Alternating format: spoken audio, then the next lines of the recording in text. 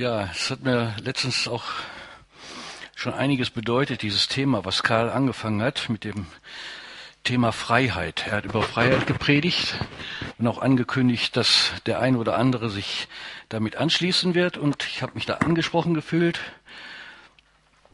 Und ich denke, dass Freiheit für mich in meinem persönlichen Leben ein großes Wort ist, eine große Bedeutung hatte, wahrscheinlich auch heute noch hat, aber so in meiner Jugend, Freiheit, Freedom, das war ein Schlagwort. Aber ich möchte beginnen mit zwei Worten, die über allem stehen, über Freiheit, die uns Gott gegeben hat. Zwei Worte über Freiheit. Erste Wort lesen wir in 2. Korintherbrief 3, Vers 17. Vielleicht, ach ja, das ist leichter. Ihr dürft das gerne übersetzen, nicht? Könnt ihr? Ja, Spanisch. Der Herr aber ist der Geist. Wo aber der Geist des Herrn ist, da ist Freiheit.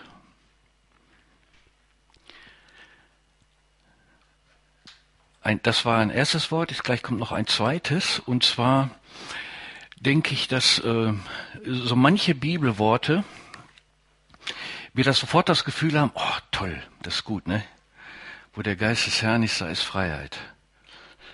Und wenn man dann da sitzt und sagt, Freiheit, geistliche Freiheit, Jesus macht mich frei, was ist denn damit gemeint?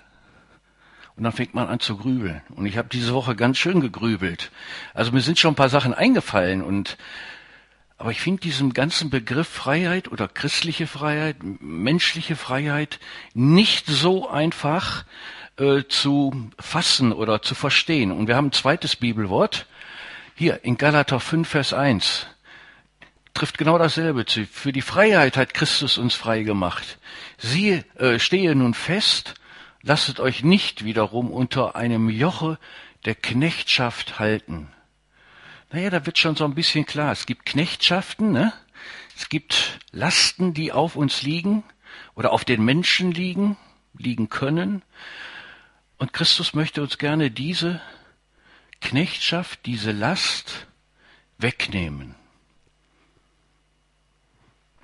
Ich schließe einfach direkt, manchmal habe ich Gedanken im Kopf, die kommen direkt spontan. Hat Jesus aber nicht auch gesagt, hier geblieben. Hat Jesus nicht auch was von einem Joch gesagt, das er uns auflegt und uns unfrei macht? Wer kennt denn da ein bisschen in der Bibel was? Hat er das gesagt oder nicht? Hat er, ne? Ja, hat er.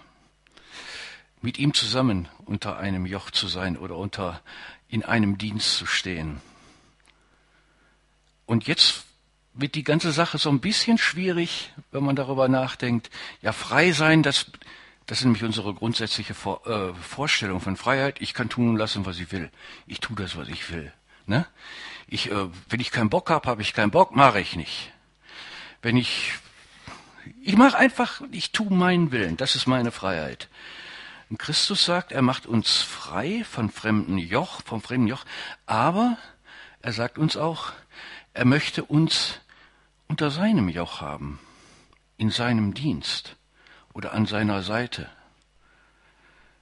sein Freund zu sein, seine Geliebte, sein Geliebter zu sein. Und dann sagt Jesus aber auch, denn mein Joch ist sanft und jetzt weiß ich es nicht mehr. Denn mein Joch ist sanft und leicht. Und meine Last ist leicht. Mein Joch ist sanft und meine Last ist leicht. Und am Anfang des Gottesdienstes habe ich ja schon gesprochen über die Mütter, über viele Mütter, die in dieser Weltzeit so viele grausame Sachen erleben müssen, in ihren Familien, ihren Kindern, wo ihnen die Kinder weggenommen werden, entführt werden, getötet werden. Es ist nicht so, dass das so irgendwelche Ausnahmen, es wird oft noch immer hier so geglaubt, hier in Deutschland, glaube ich, dass das so Ausnahmen sind. Nein, in manchen in manchen islamischen Ländern ist das überhaupt keine Ausnahme. Und schon gar nicht in Afrika, gar nicht in diesem Sahelgebiet, wo immer wieder muslimische Freiheitskämpfer, kann ich das sagen? Freiheitskämpfer sind sie nicht, aber sie sehen sich wahrscheinlich so. Menschen überfallen, töten, wie gesagt, Kirchen verbrennen und vor allen Dingen eben auch Mädchen, junge Mädchen entführen. Also wir haben jetzt zwei Bibelworte, die über allem Gedanken hier stehen sollen zum Thema Freiheit. Nun, ich habe eine Zeit gehabt, ich bin mit 20 Jahren gläubig geworden und vorher hat der Begriff Freiheit für mich eine große Bedeutung gehabt, habe ich am Anfang schon erwähnt. Und ich fange jetzt mal mit einem Lied an. Vielleicht kann sich irgendeiner noch an Woodstock erinnern, das gab's doch immer einmal. Könnt ihr noch so? Ganz schwach oder geht noch? Geht noch. Jetzt haben wir ein Stück von Woodstock, das kennt jeder, der damals gelebt hat. Die anderen hier alle nicht, garantiert nicht. Richie P. Havens heißt der Mann und singt Freedom. Und davon hören wir mal 2 Minuten.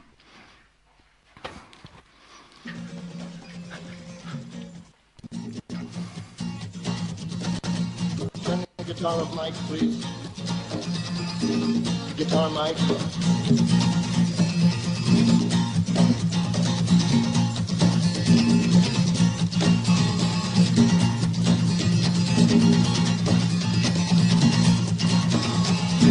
Freedom, freedom, freedom, freedom, freedom, freedom, freedom, freedom. Sometimes I feel like a motherless child. Okay, kurzes Lied. Kennt keiner von euch, außer ihr zwei, ne? Ja, ist noch bekannt?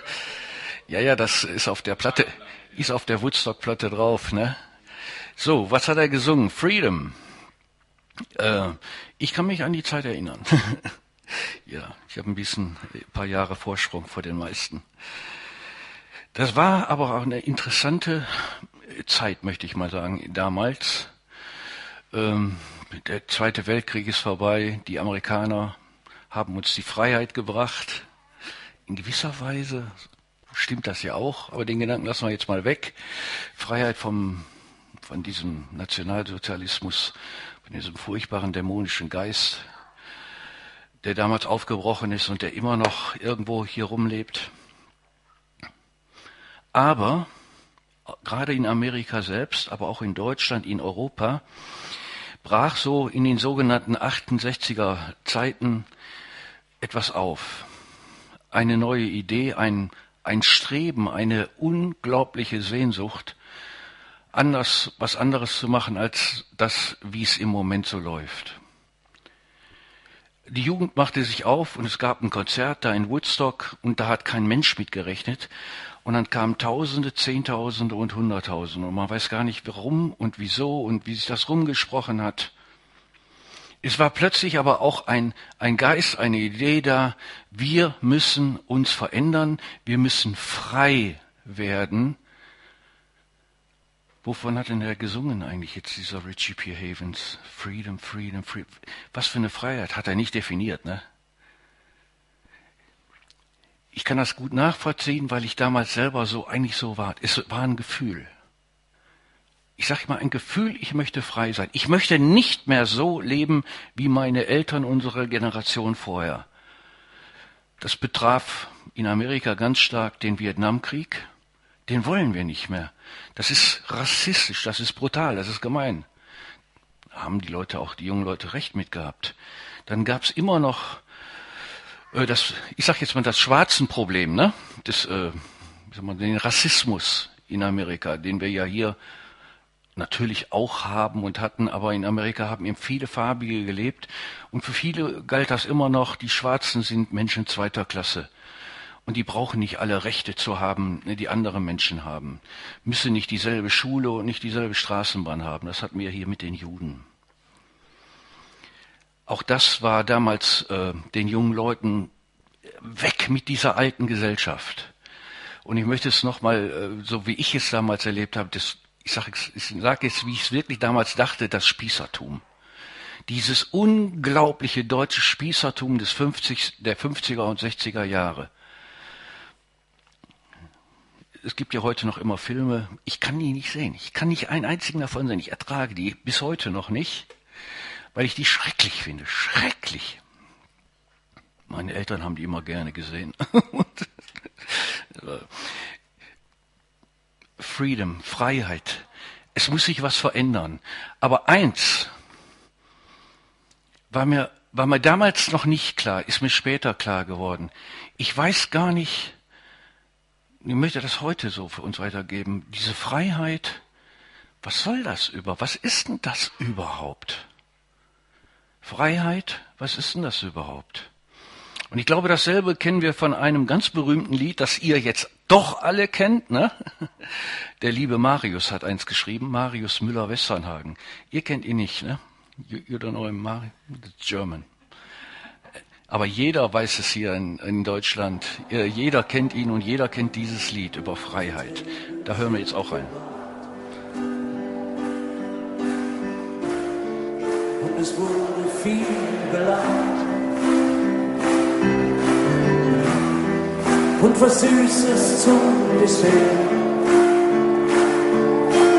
Freiheit, Freiheit. So, hier haben wir genau dieselbe Problematik, ne? Marius Müller-Westernhagen singt vor Tausenden, zigtausenden Menschen von Freiheit. Und was sagt er über die Freiheit? Die Freiheit fehlt. Ja? Wir hatten die 68er schon vorbei. Wir hatten die Terroristen, die politische Freiheitsbewegungen waren da auch schon vorbei. Wir leben in Deutschland. Muss man doch eigentlich sagen, dass wir schon einer der freiesten Staaten auf dieser Welt sind. Dass wir uns für viele Sachen entscheiden können und tun können und keiner kann sie uns verbieten. Und dann gibt's einen Hit, den jeder Deutscher damals kannte oder vielleicht auch heute noch kennt, wo einer singt und Tausende von mitnimmt, die Begeisterung mit einstimmen und sagen, Freiheit ist das Einzige, was fehlt. Ja, was meint denn der? Mit der Frage können wir uns am Schluss auch noch so ein bisschen beschäftigen. Ne? Was meint denn der? Ich würde den richtig gerne fragen, weil ich weiß nicht, was der meint. Ich weiß es nicht. Ich kann mir das nicht vorstellen. Aber was ich mir eins vorstelle, ist genau das, was ich hatte, das Gefühl. Ich habe das Gefühl, ich bin nicht frei. Und das Gefühl ist da. Das nehme ich ihm ab. Und das nehme ich auch den Tausenden von Menschen ab, die das da mitsingen. Freiheit ist das Einzige, was fehlt. Die Freiheit ist schon wieder abbestellt worden. Meint er politische Freiheit? Glaube ich nicht, dass er darüber nachgedacht hat. Politische Freiheit haben wir hier im Großen und Ganzen. Also da wird keiner gezwungen, irgendwie nur eine Einheitspartei zu wählen oder begeistert zu sein von Frau Merkel oder von was ich wem oder wovon singt Marius Müller-Westernhagen, wenn er sagt, die Freiheit, die fehlt. Und die Leute lassen ihre Last ab und singen das und grölen das mit und sagen, jawohl, die Freiheit fehlt, ich bin nicht frei. Ich habe doch alles hier in Deutschland. Beruf, Geld, Familie. Gut, nicht alle haben das. Aber im Grunde genommen müssten wir eigentlich sagen, wir sind freie Menschen. Aber unser Gefühl sagt uns ganz oft, ich weiß nicht, wie das bei euch ist, können wir nachher vielleicht auch ein bisschen reden, ich bin gar nicht frei. Ich fühle mich innerlich nicht frei. Du hast mir diesen kurzen Tipp gegeben, du hast das kurz erwähnt, gestern oder vorgestern oder so, dieses Gefühl, wenn ich manchmal hier im Gottesdienst sitze oder bete für mich alleine oder bin zu Hause irgendwo und plötzlich weiß ich, dass Jesus da ist, ne? Und dann kommt auch so, ich sag mal, ein Gefühl, was für mich zum Beispiel auch ganz stark bedeutet Freiheit. Er sagt ja zwar, dass er uns mit in sein Joch nimmt oder in sein Boot nimmt, in seine Bewegung mit hinein haben will, dass er uns haben will als Mitarbeiter, als Diener. An manchen Stellen sagt der Paulus, ich bin ein Knecht Gottes, Doulos, ein Knecht kannst du genauso gut übersetzen mit Sklave. Ich bin ein Sklave Jesu. Das hört sich nicht gut an, aber bei Jesus ist Freiheit. Und das Gefühl, glaube ich, das kennen wir. wenn Christus da ist, weil er nicht der ist, wie sein Gegenspieler, der Satan, der Teufel, der die Menschen zwingt. Jesus zwingt niemals irgendwo einen Menschen, irgendwo etwas zu tun. Weder sich zu bekehren, noch gute Werke zu tun, noch zur Gemeinde zu gehören oder noch gar nichts. Du bist frei. Und wir sind frei und wir dürfen in Dankbarkeit und Freiheit gerne mit Jesus gehen. Und jeder, der, ich sag mal wirklich doch auch von Herzen Christ ist, der weiß, wie schön das ist, bei Jesus frei zu sein. Bei Jesus unter seinem Joch zu sein oder in seinem Dienst zu sein, weil nur da, und davon bin ich überzeugt, nur da ist Freiheit. Und ich glaube, dass der Marius Müller-Westernhagen da recht hat.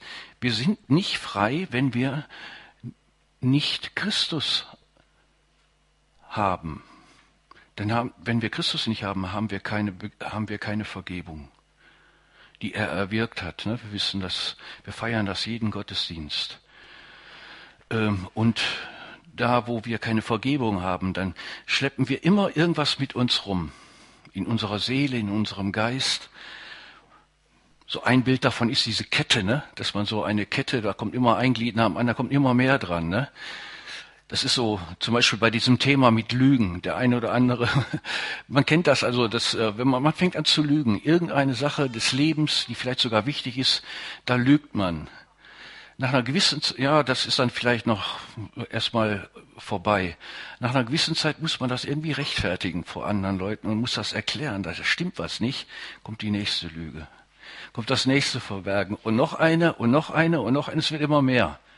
Und dieses Gefühl einer Last, die wir nicht loswerden, ich glaube, das kennen viele, viele Menschen. Es ist die Freiheit, die fehlt. Und das hatten wir in dem zweiten Text ja hier auch gelesen, dass Jesus uns diese Last abnimmt.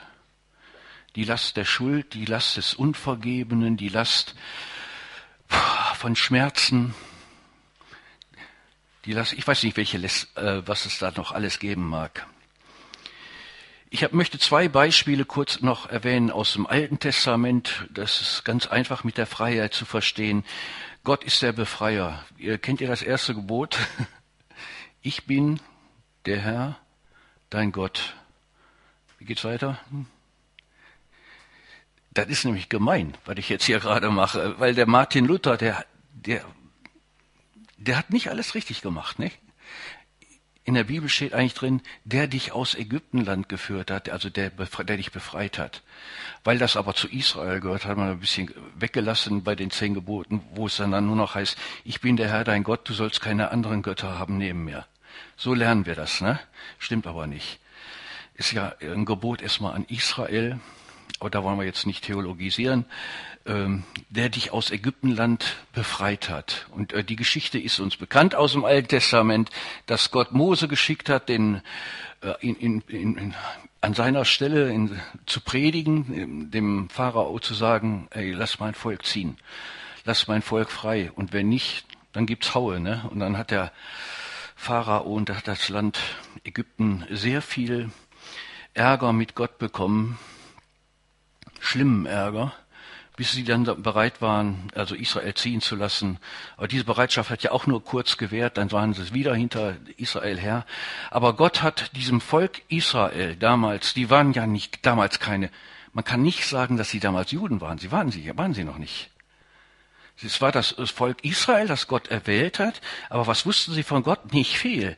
Denn das Gesetz kam ja erst durch Mose an dem Berg. Und dass damit der Wille Gottes sich immer mehr offenbart, dass der Name Gottes, Jahwe, wurde auch Mose offenbart. Sie wurden dort zu seinem Volk. Also Gott hat befreit aus den Lasten Ägyptens, aus dieser Sklaverei. Das ist diese Frage, Gott hat, oder diese Stellung, sage ich mal, eine Frage kann man vielleicht auch sagen. Gott befreit. Wovon befreit er? Aus der Sklaverei. Aber es gibt eine wichtigere Frage. Und die wird in der Welt nicht gestellt.